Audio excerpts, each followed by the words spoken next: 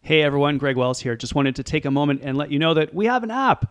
During lockdown, when everything sort of shut down, we put all our efforts and energies at Wells Performance into digital because we had to.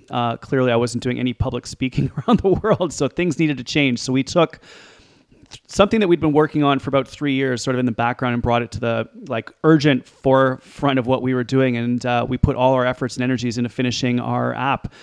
So I've had a number of PhDs working on this for many years. I've got Ming Chang-Tsai doing data analytics, Jessica Catarini doing the medical side of things, Evan Lewis doing the work on nutrition. I've been doing some stuff on sleep, and Sarah Thompson's been working on the kinesiology side of things. And we have built this app. We call it Vivio, VIIVIO. That's Latin for life. The website's viiv.io, so Vivio. And we built an app that tracks your sleep, nutrition, exercise, and mindset using all the latest tools and technologies that are available in iOS and Apple Watch. So it's built currently for Apple Watch and iPhone. It basically allows you to track your sleep, track your nutrition, track your exercise, track your mindset. And then we built an algorithm that gives you individualized recommendations based on your own results. I basically built an app that I wanted to have that had everything in one place. So I don't have to have just my workout tracker and then my sleep tracker, and it's all over the place. We built one that has everything in one location. We used the latest research to build the scoring mechanism. So we score actually every single one of those areas. Eat, Sleep, Move, Things gets a score out of 10 on a daily basis to give you a sense of how you're doing against the latest research and the top thinking. So we're pretty excited about it. It's definitely for biohackers. It's definitely for people that are really interested in, pushing the limits on their health and well-being and performance, which is probably you if you're listening to this podcast. Introductory, the basic version's free, so you can check it out. Absolutely free. There's no cost. The pro version gets you the daily tips and access to your history if you want to see how you're doing and improving. So if you want to check it out, you can do so, no cost. If you want to get the pro version, we would be infinitely grateful and just so privileged to have your support on that. So check it out, viiv.io. It's Vivio. We'd love to hear what you think of our new app that we built during lockdown. All right, hope you're good, and please enjoy this episode. Thanks for listening.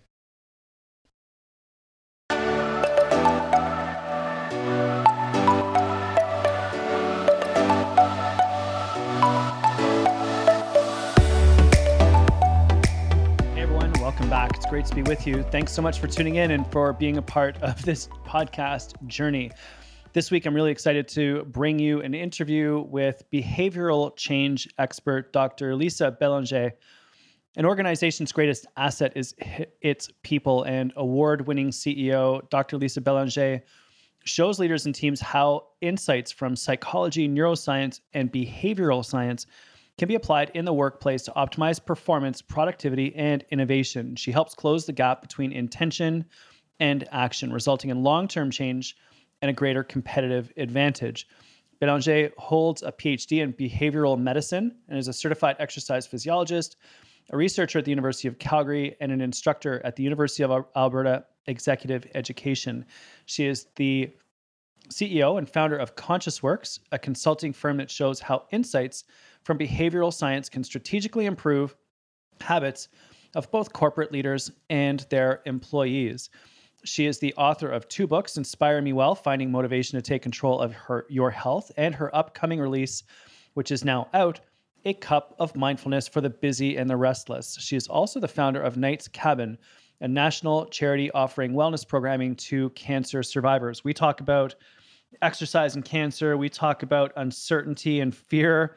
We talk about the little things you can do to design your day and create a vote for who you want to become, small steps you can take to get started, overcoming fatigue.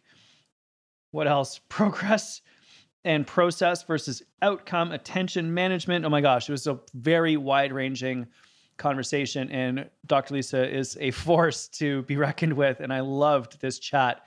Really psyched because ultimately everything that we're talking about in this podcast comes down to, can you make changes in your behavior that stick long term? That's why I wanted to talk to Dr. Lisa, because that's exactly what everyone struggles with, and that's what she's an expert in.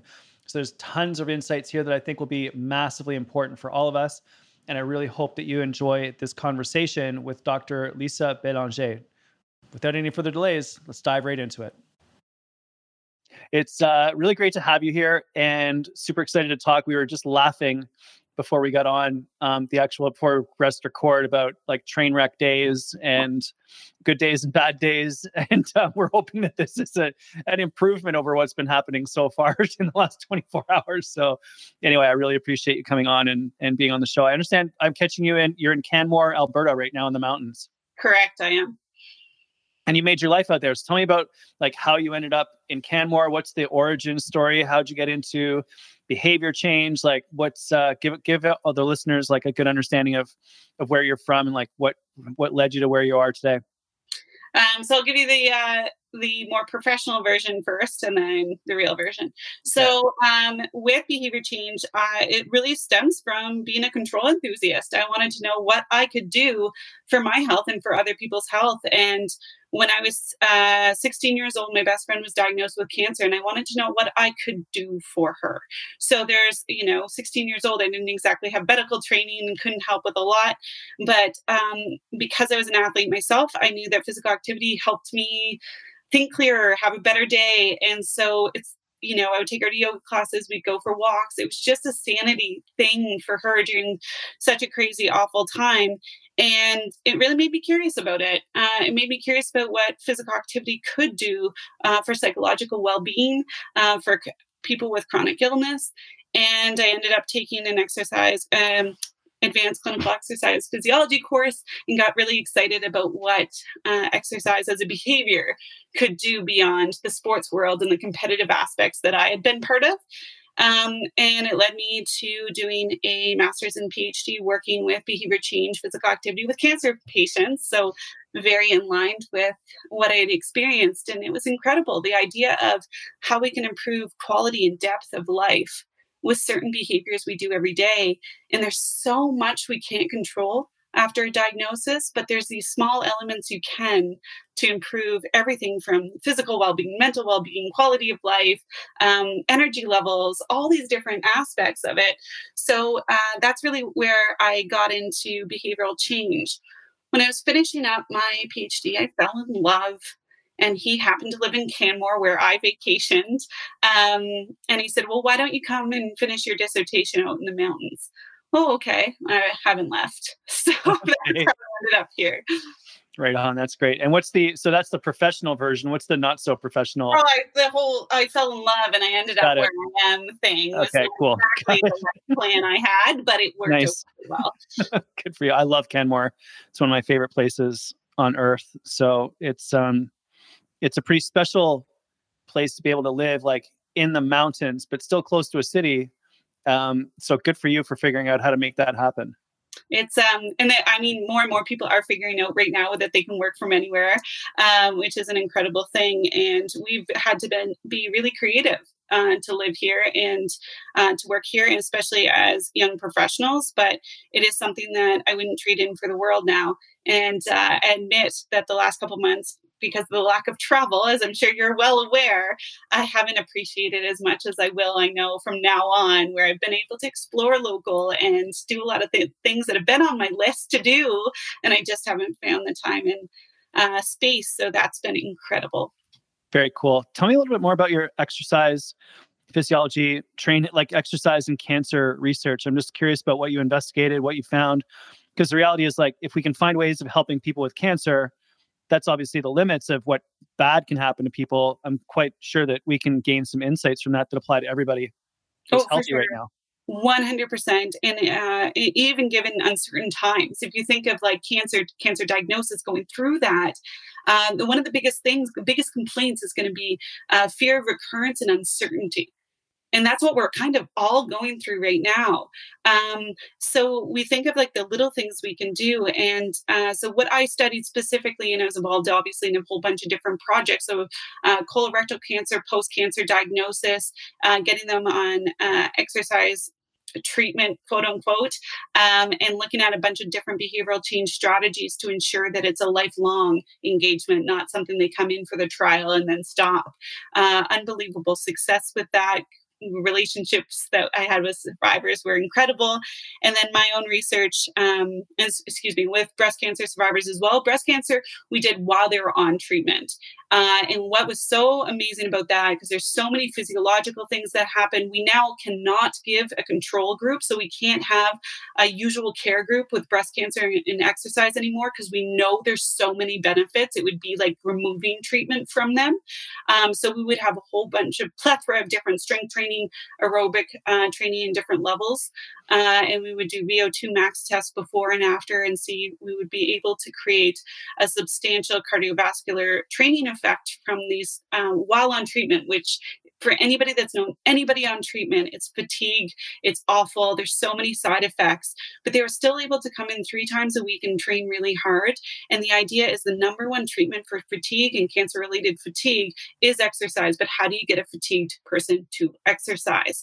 And the idea was, our agreement with them was, you come in 3 times a week. If you don't want to do the training, fine. Just chat with us and you'll get like a star, and a check on your attendance. You're good.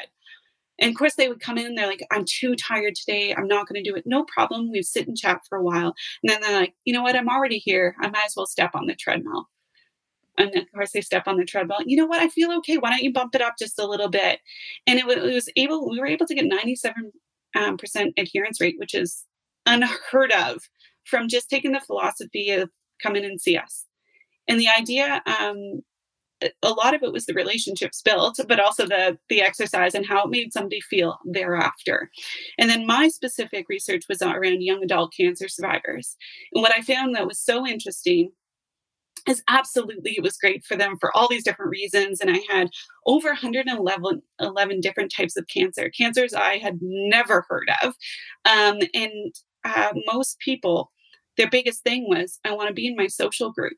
And physical activity when I'm in my 20s is a great way to be within my social group. We saw that those that were unmarried had a higher positive effect from physical activity, and we attribute that to the social connections made and the social support achieved. There was still a strong preference to walking. That was, one of the things that I thought was interesting, but a really strong desire to train up to the point where they felt confident again, because cancer can really start muscle atrophy and just not feeling like you have confidence in your body anymore. And what that could do for somebody even though they want to be back with their groups, how do we get them so that they're confident enough to be back with the social groups and to be able to play dodgeball at a very vigorous level, or to be able to play hockey again, or whatever that thing was? There was a strong preference not to come to the cancer center for this education, to be out in the community and to be close to home, which I thought was really, really important. And then now, with a lot of the work I do with the charity, we're doing so much, obviously, virtual now. But we're serving people we haven't been able to serve before because of it. And because there's a increasing knowledge of those virtual aspects of it, which is incredible.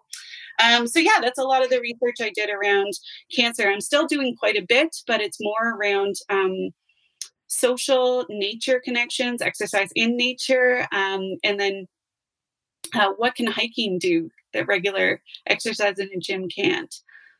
So things like that. So much to unpack here. I would love for you to explore the idea of uncertainty and the impact that has on us, how we can cope better with uncertainty and the fear that accompanies it. Obviously, that's just if that's one thing that can summarize 2020, it's basically that. So I would love any and all of your thoughts on that, even though this is, you and I are recording in 2020, it's probably going to come out in 2021, but still super interested in your thoughts on uncertainty and fear.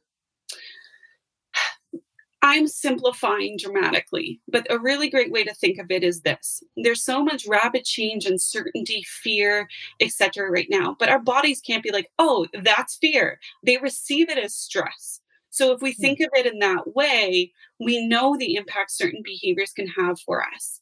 And then if we also think about, in order to deal with things like this, in order to deal with those life events, those big things, those small things, those hard things, it's really about creating the perfect or most ideal chemical soup for your brain? What is going to bring in those chemicals, those hormones, those things that we know aid in the neural connections, on the habit formation, on the ability to deal with uncertainty and stress?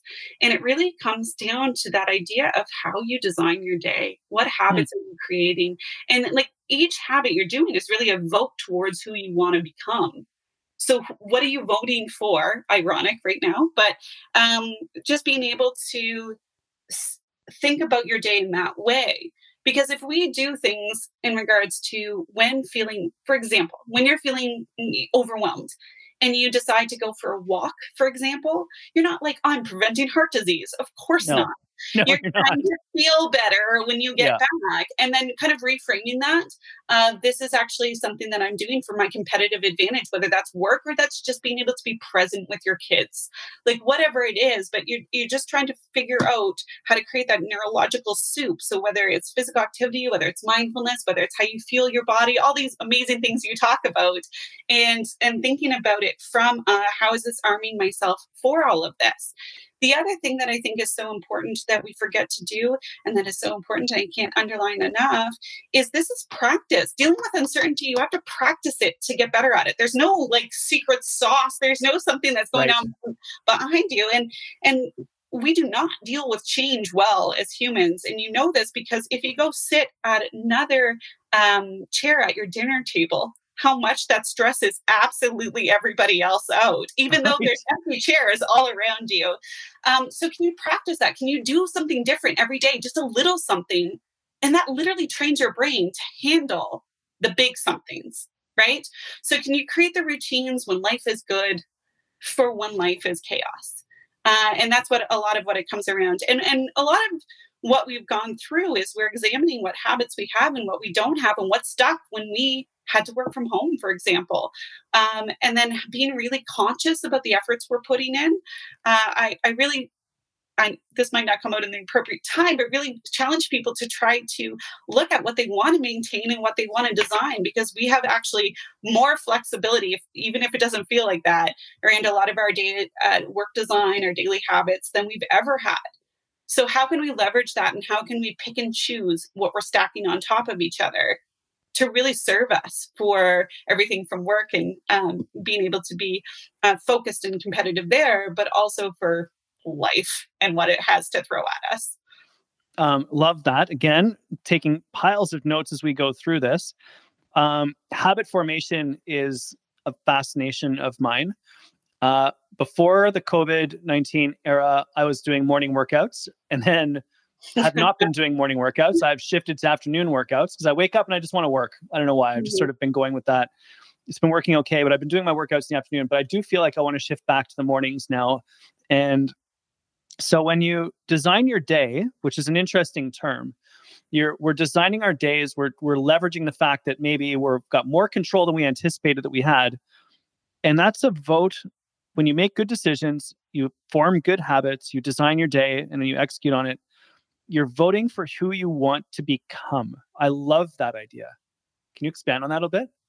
Yeah, like we talk a lot about like black and white things, or and I know you are someone that leverages this idea so well. Is it's not about those big changes, those big moments. It's about progress. It's actually about the progress. It's about the hike up the mountain, um, as much as it is about the view. And what we've been sold are quick fixes, and how do we get somewhere quickly, when that's not the point. The point is these small changes, these incremental changes in the direction you'd like to go, and what are your habits doing to get you there. And so when we think of everything from mental well-being, physical well-being, strength is not built because you had a workout. It's built because you were able to do the reps. You were literally able to do those reps within that set, but also daily. And I think about the one for me that makes the most sense, because I've always been passionate about physical activity, so it came easy to me. I loved it. I craved it. And that's whether that's playing sports when I was growing up or whatever it might be, or just being a triple A personality and just getting all the stress out during the workout, whatever it is. But mindfulness has always been a challenge for me, and being able to see the effects of small practices daily. So being able to practice these things multiple times a day, but only for a couple minutes, and then slowly seeing the progression in that and what that does for your attention management and your focus and decision making and responding versus reacting and all these great things you hear about. But being able to add them up, because you are some of your daily behaviors. You are not one of them. You are not the piece of cake you chose to have on the birthday. You are, if you choose to have a piece of cake twice a day, every day, that is who you are. So being able to think about it like that, and really trying to focus on those little tiny decisions that you're making. I love it.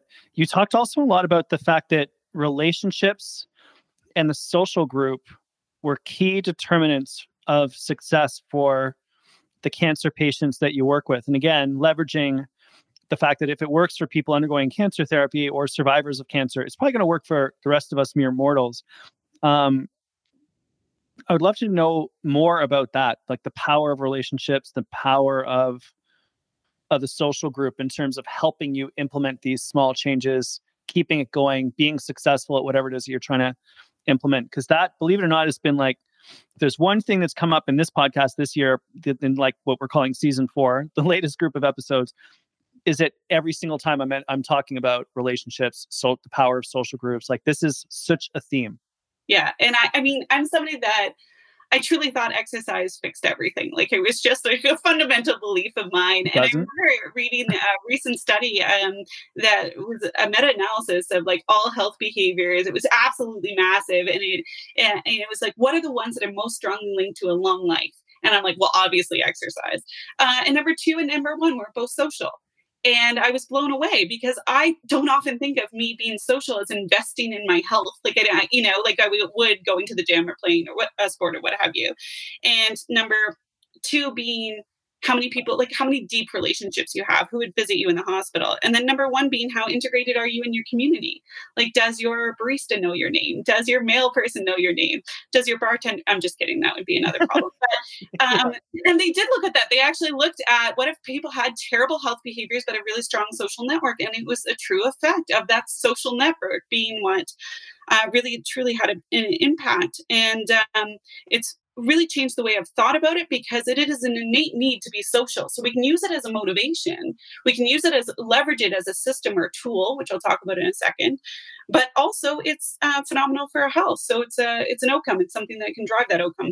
So where it comes in from a habit perspective is we always try to affect motivation, which I find hilarious because we're very difficult to affect, very, very challenging to change in anybody else, especially let alone ourselves. Right. And so we ebb and flow in motivation, regardless of, you're crazy motivated to run a marathon, for example. Like you're you've got all the gear, you got all the training, you're ready to go. And then all of a sudden it's -40 and you're not as motivated anymore or injury, whatever it might be. But what you can do is leverage the system you create. And the system you create is your physical environment and your social environment. So there needs to be more thought, energy, effort put in towards what system and what social and environmental that we're creating and how can we change it. So if you ever think of changing a behavior or habit, you have to fully think about your physical and your social environment, because those are what's going to get you through those low motivation days. I'll give you an example. I am training for a run. It is terrible. I don't love running. I do it. There was many days I don't feel like going, but I go with a friend and there's somebody waiting for me at the door. It's very difficult to say no to a person. It's much easier to say no to myself or to convince myself I don't have to that night. So it's something that we can take advantage of and leverage and think about it in the workplace or group or like social settings. There's so many things we could do to create those habits we really want. Love it. Talk to me about why motivation's so hard. Like, I know that, the weather changes, so your motivation to go for that run is different. But earlier today, I was on the phone with Dr. Robin Hanley Defoe, and we got into a discussion around whether or not motivation leads to action or action leads to motivation. So I'd love your take on that too. Neither. I will take neither on that one. Nice. Oh, cool. I really think it's giving us way too much credit. We are not as conscious as we think we are on what we do and why we do it. So here's a really great example. Um, when you're traveling, and I know when you're traveling, in the hotel, you have those things like save the environment, like reuse your towels. And the reason they did this is they did a focus group to be like, what could we do to get people to reuse their towels? And they're like, oh, we really care about the environment. We would do it for the environment. Not the case. They had a group that had that, and then they had the group that said, name the percentage. I can't remember what it was. 42% of other people in this hotel reuse their towels. Way more people reuse their towels knowing other people did it than saving the environment. Okay, so like we Wow. do, and that's another really great way to leverage social is this like peer pressure, but for good. We do so many things because it's easier and more attractive. That's it. Not because we have these intense classes of motivation or like these one-on-one coaching sessions and all these things, which are really great and can turn the needle a little bit. But can you make the habit you desire the easiest, most attractive thing to do? And you'll probably do it. We are both lazy and simple. That is really wild. So if you want to, you need to, so a core thing is if you're trying to make a new habit, make it as absolutely as easy as you possibly can. So one of the things, this is so funny, because one of the things I do when I've got to do a morning workout is I will put my gym clothes on the floor by my bed. Mm-hmm. So I literally sit up in bed, I put my feet down and they hit my shoes. So I have to literally like walk over my gym gear to get out of bed.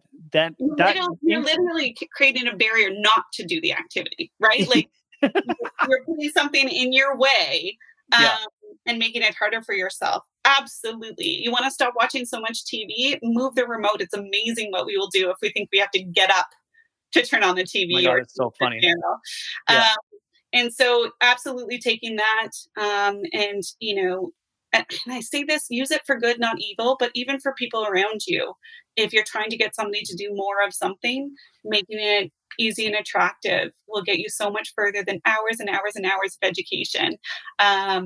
So a great example is a study done, I want to say it's Minnesota, where the researcher was looking at hospital canteens and water consumption and soda consumption, pop consumption. And all they did was make water available in every single fridge and put baskets of it everywhere. And water consumption went up 30%, which is literally what we can do with motivational training in the most extensive behavior change trials. And all she did was make it more available. That's fantastic. What a cool insight. I would love to also know about your sort of moving around to things you said that I'm interested in. Nature connections and hiking, being outdoors, the power of nature, any of that, because I've been so fascinated by the difference in my own mental health now that we've been in 8 months of lockdown. On days when I'm sort of frustrated, I'm at my desk, I'm like, oh, like just like cloudy. And I'm like, I'm going outside. And within 5 minutes, I feel better. Like it's just absolutely incredible when I get by the water. So would love your thoughts on that. So I started this notion, like I always knew nature was good. Like people say that and you're like, yeah, sure. Like, of course. Right. And it's something, people will go camping and seek out and stuff like that. I didn't really understand the science behind it. And I started listening to an Audible podcast called 3-Day Effect. And they looked at being out in nature for 3 days for people with like PTSD and some of this most severe forms of depression, anxiety, and the impact it had on them, and really being as powerful, more powerful than a lot of the, talk therapy and drugs that we have. So what is it? What is it about nature? And looking at those clinical effects from blood pressure to heart rate to, cortisol levels, like there's so much science there. So what is it? And I started working with a colleague down in Utah that studies this, and a neuroscientist looking at the MRIs post periods of time in nature. And again, oversimplifying, it's much more complex than this. But your corpus callosum is that part of your brain that's on during heavy decision making, often for us during work. And I have to accentuate this also while watching media and or social media. It's on. Wow. And so how do you turn it off? How do you give it recovery? How do you give it respite? And there's many different ways you can do this. Essentially, it's being present in whatever other activity you're doing, but nature forces it to be turned off. So nature, immersing yourself in nature, being with animals, all these things kind of turn off that part of your brain, giving yourself the ability to recover. We need recovery every single day, arguably hourly, and we're never really taught how to do that and do that effectively. So I became incredibly passionate about that. I obviously live in a great place that I can take advantage of that often.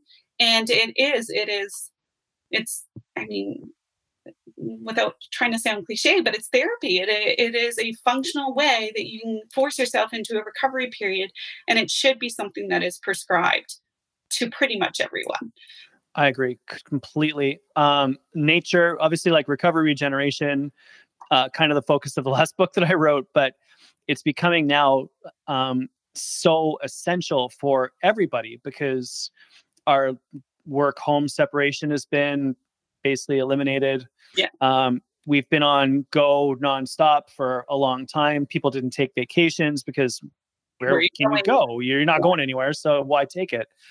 And I think people are kind of running on empty, and anxiety levels are climbing. So are there any other tactics that you have? We've done exercise, we've done nutrition. Any other tactics around taking those breaks, giving yourself a chance to reset, taking a breather? I would love just like anything else, like the small steps we can take just to help us recover and regenerate better during, hourly, daily, whatever. First I did a meta-analysis on breaks for office workers during work time. So not limiting it to after work or weekend. Essentially, all breaks are good. They're going to be null or positive for mental well-being, performance, psychological, psychosocial stuff, like all the metrics. They're null or positive. Breaks are good. The number one excuse people don't take breaks is, I'm too busy, I don't have time. I assure you do.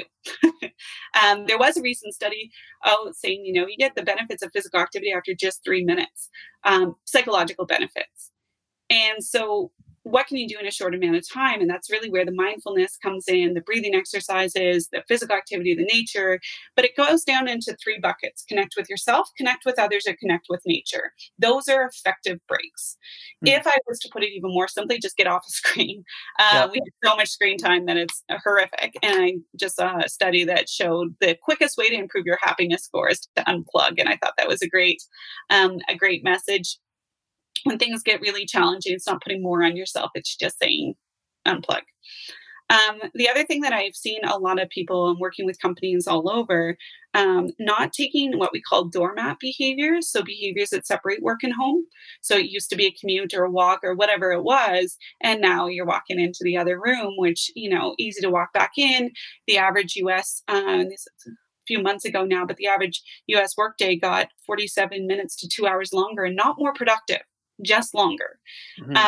And so what are those things you do at the beginning and the end of the day? And that's where I leverage that nature effect as I take my dog for a walk.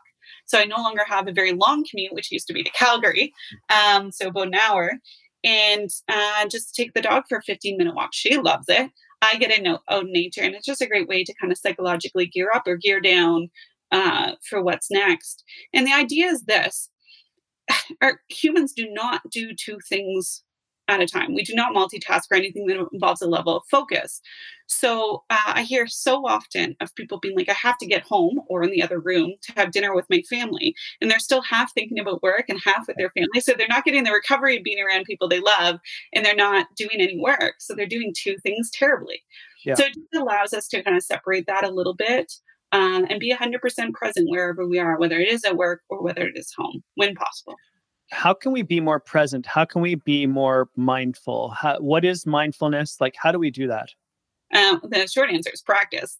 It focuses a trained skill. It's something we need to practice to get better at. And mindfulness is the idea of, in the simplest form, is, can you notice when you're not focused? So can you notice when your thoughts are wandering and bring them back to whatever you're trying to think about? And those are opportunities to practice. They're not failures. They're not anything like that.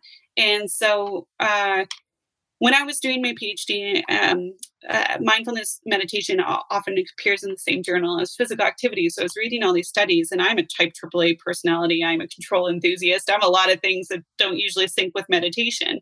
But I couldn't deny the effects, like looking at it and being as effective as opioids in some of the studies. I'm like, okay, there's something here. But there's no way I can sit and think for an hour, or be alone with my own thoughts for an hour, sit still for an hour. So I was like, what can I practice? And it was just over my coffee, coming to my five senses, really enjoying that cup of coffee. I love coffee, so it worked. And can I notice when I wasn't thinking about my coffee? Can I notice for 5-10 minutes if my thought wandered to my to-do list or to work or whatever it was, and bring it back? That's it.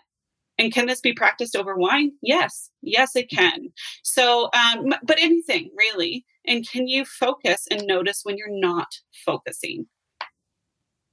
I've never heard it described that way, but it's really awesome, because so many times people say, oh, I just can't meditate. I did it. My mind was all over the place. I couldn't do it.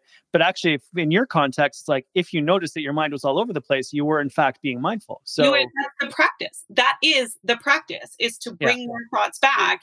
And somebody explained it to me. It was like, you're a guide dog for your thoughts, and you're just bringing it back into the path that you wanted them to. And I thought that was a really non-judgmental, awesome way to say it, because we are so pass-fail with our behaviors, which makes no sense. Behaviors are really hard to accomplish. They're hard to change in the direction we want to. Behaviors are very easy to change. It's not always the direction we want. So in that way, can we be kind to ourselves and not judgmental when we do not accomplish the behaviors? Because that is much of a secret as any of the other behavioral design is, what is the self-talk? Because we often, I skipped my run today. I'm not a runner, I guess. Like, it's like this pass-fail language. And for anybody that's been around kids, has ever seen a kid learn to walk, what adults do is they crouch down, they make a high-pitched noise, they're like super encouraging to take that step.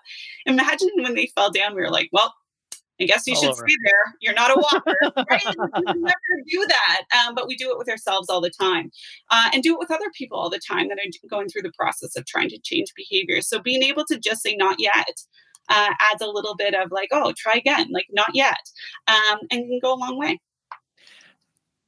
I'm fascinated also by self-talk, which is another conversation piece for this podcast this year. And what has been coming up is the difference between how you speak to others versus how you speak to yourself. Yeah. And so when you describe the baby analogy, imagine if, the first step and it fell and you're like, oh man, it's all over. Brutal. Versus like, way to go, buddy. Okay, let's do that again. Oh, I got you. Yeah. Right. Like, why do we not speak to ourselves the way that we would coach others? Like, imagine if you spoke to anyone else the way that your internal monologue goes. No one would ever want to be anywhere near you. But this is how sometimes we speak to ourselves. No friends. Yeah, no friends. It's completely true. And it's a really hard adjustment. There's so many industries that have made billions and billions of dollars telling us we were not enough, right? There's so many forces at hand that do that. And then there's, of course, a lot of people throughout life where there's a really pass-fail approach. I mean, even in school, like you pass or you fail. And then they don't teach you how to fail, which is ironic. So I love this. There was a high school in downtown Chicago somewhere that there was a lot of kids failing the classes. So they put not yet instead of fail on the report card. And they're statistically like 2 times likely to retake the course if they were given a not yet versus a fail. Wow, so cool. The power's there. And it's just a matter of trying to learn how to speak to yourself and basically, without, again, sounding dramatic or cliche, but redevelop the relationship you have with yourself. You are human, therefore. These things are challenging. How do we get through there? And how can you stay on that course? And this goes for like self-talk, but also working with groups and working with others and working with difficult people. Can you stay on course with what is the objective? Because if you think of it that way, negative self-talk does not get you any closer to the objective that you're seeking. And same with ridiculous arguments and egos coming into play and all this stuff. So can you stay on with what is that key objective? I'd love to learn more about Inspire Me Well. Tell me about your latest book. My latest book is Cup of Mindfulness. Oh, sorry, I got it backwards. My bad. Yeah. Let's hear about Inspire Me Well, and then I want to hear about a Cup of Mindfulness. That was actually next on my list. So we'll do it in reverse order. Okay. So Inspire Me Well is this idea. There's so many great stories. Can we leverage the idea of stories on how people have changed behaviors, how they've taken control of some of these health aspects, and made fundamental changes, because change is hard. And so can we learn from other people's stories and leverage these incredible narratives? So it's a bunch of different stories. Each chapter is a story, and then myself and a dietitian come in to talk about the science behind why it worked, what things that they did really amazing to leverage that. So bringing in the science of behavior change, and then perspectives from physical activity, sleep science, nutrition, etc. Things a couple things about. And then a couple mindfulness. I had it in my head for so long, and I had a daughter a year ago now, and wrote it all in 3 weeks, because it was just sitting there ready to come. No way. Wow. And then I was told I couldn't move. So, not great at that. And the concept is, those that need it the most, that need mindfulness the most, do not have time and feel like they can't do it. Right. And so how can you make it bite-sized but productive? How can you explain the concept to get people mindfully curious about what it could do for them, and how they can leverage it every day, but then also in those times of need? So everything from grief to the current state of the world. I wrote it before there was a global pandemic, by the way. Yeah. That was not timed well for me. But I think it's such an important message. It's something that I am probably the least likely person to lean into that idea of mindfulness, whether you call it focus training or attention management or whatever you want to call it. But the impact is undeniable. And it's a gift I just wanted to give everyone that really needed it. And I will say, from a personal experience, career-loving parents, that was one of the target markets where I was just like, you need it. You need it to be able to fully experience when your kids are little, but still have that career drive and the focus from now a smaller amount of hours working. How can you get both? This is like a brain training that will really do that. I love it. What's next for you? What are you interested in? What's fascinating you these days? What's got your attention? So a few things. I am about to launch a podcast, so I have so many other questions for you, called The Science of Work, which is about work design. So how can we leverage work design to really get what we want out of work and life? And there's so many questions within work that we're not looking at the data behind. So that's really exciting, and looking at behaviors and habits within this context. And I'm so excited about the work I'm doing around behaviors and habits for resilience and for mental well-being. These are things that I'm passionate about, but so many people, do they care about wellness? Maybe. Do they know what wellness is? I don't know. Do they know if they feel good or not? Absolutely. And so can we leverage that as goals, as being like part of the motivation and the inspiration for some of these behaviors is we've tried to sell health behaviors as if they're healthy for a really long time, and it has not worked. No. Can we switch it around a little bit to look at the mental well-being effects, the competitive advantage effects, the performance effects of them, and what's there? And then looking at how we can use behavior change within a healthcare setting. It is something that has been siloed and researched, but not integrated, and how we can also combine wellness and healthcare, and why they exist in different worlds right now, I'm not quite sure. So is there a business model? Is there an intriguing way that we can leverage that? So there's multiple projects on the go right now, which I'm thrilled about, and cannot wait to see the effects. There's things I'll keep myself busy until I can travel again. I'm sure of it. Yeah, we'll figure it out. Yeah. I'm so psyched for your podcast. That's amazing, because obviously, getting people to be healthier at work is where you spend 8 hours a day, maybe more. Totally. So why not be healthy while you're there, right? So that makes perfect sense to me that you'd focus on that. I remember once I did a keynote. I was doing a session, a workshop for some lawyers, and I was explaining like how to eat to prevent cancer, heart disease, type 2 diabetes. They all had it, by the way, clearly from looking around the room. And no one was paying any attention to me, right? They're looking at their phones. They are not. You call it a wellness program. The people that need it the most are turning off. Right. And the marathoners are all in. So it's like the opposite.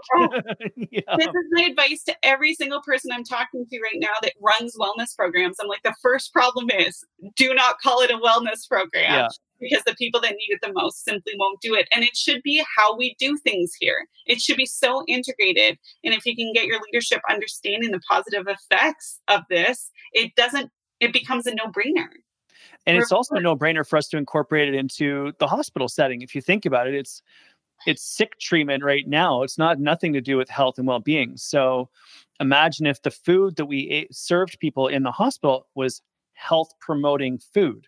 Step one. Imagine if we had like real mindfulness and mindset, training for everybody, patients, parents, physicians, like the healthcare workers as well, right? Like to totally to leverage that. And the food in a hospital setting is the easiest way to describe. They have no alternatives. Like there's no, you can choose this or this. If you have an allergy, that's pretty much where it stops. So if you think of easiest, most attractive, maybe it's not the most attractive, but it's certainly like it's the option. People are going to eat that. You have full control of what people eat, and they decide to serve not healthy food. Yeah.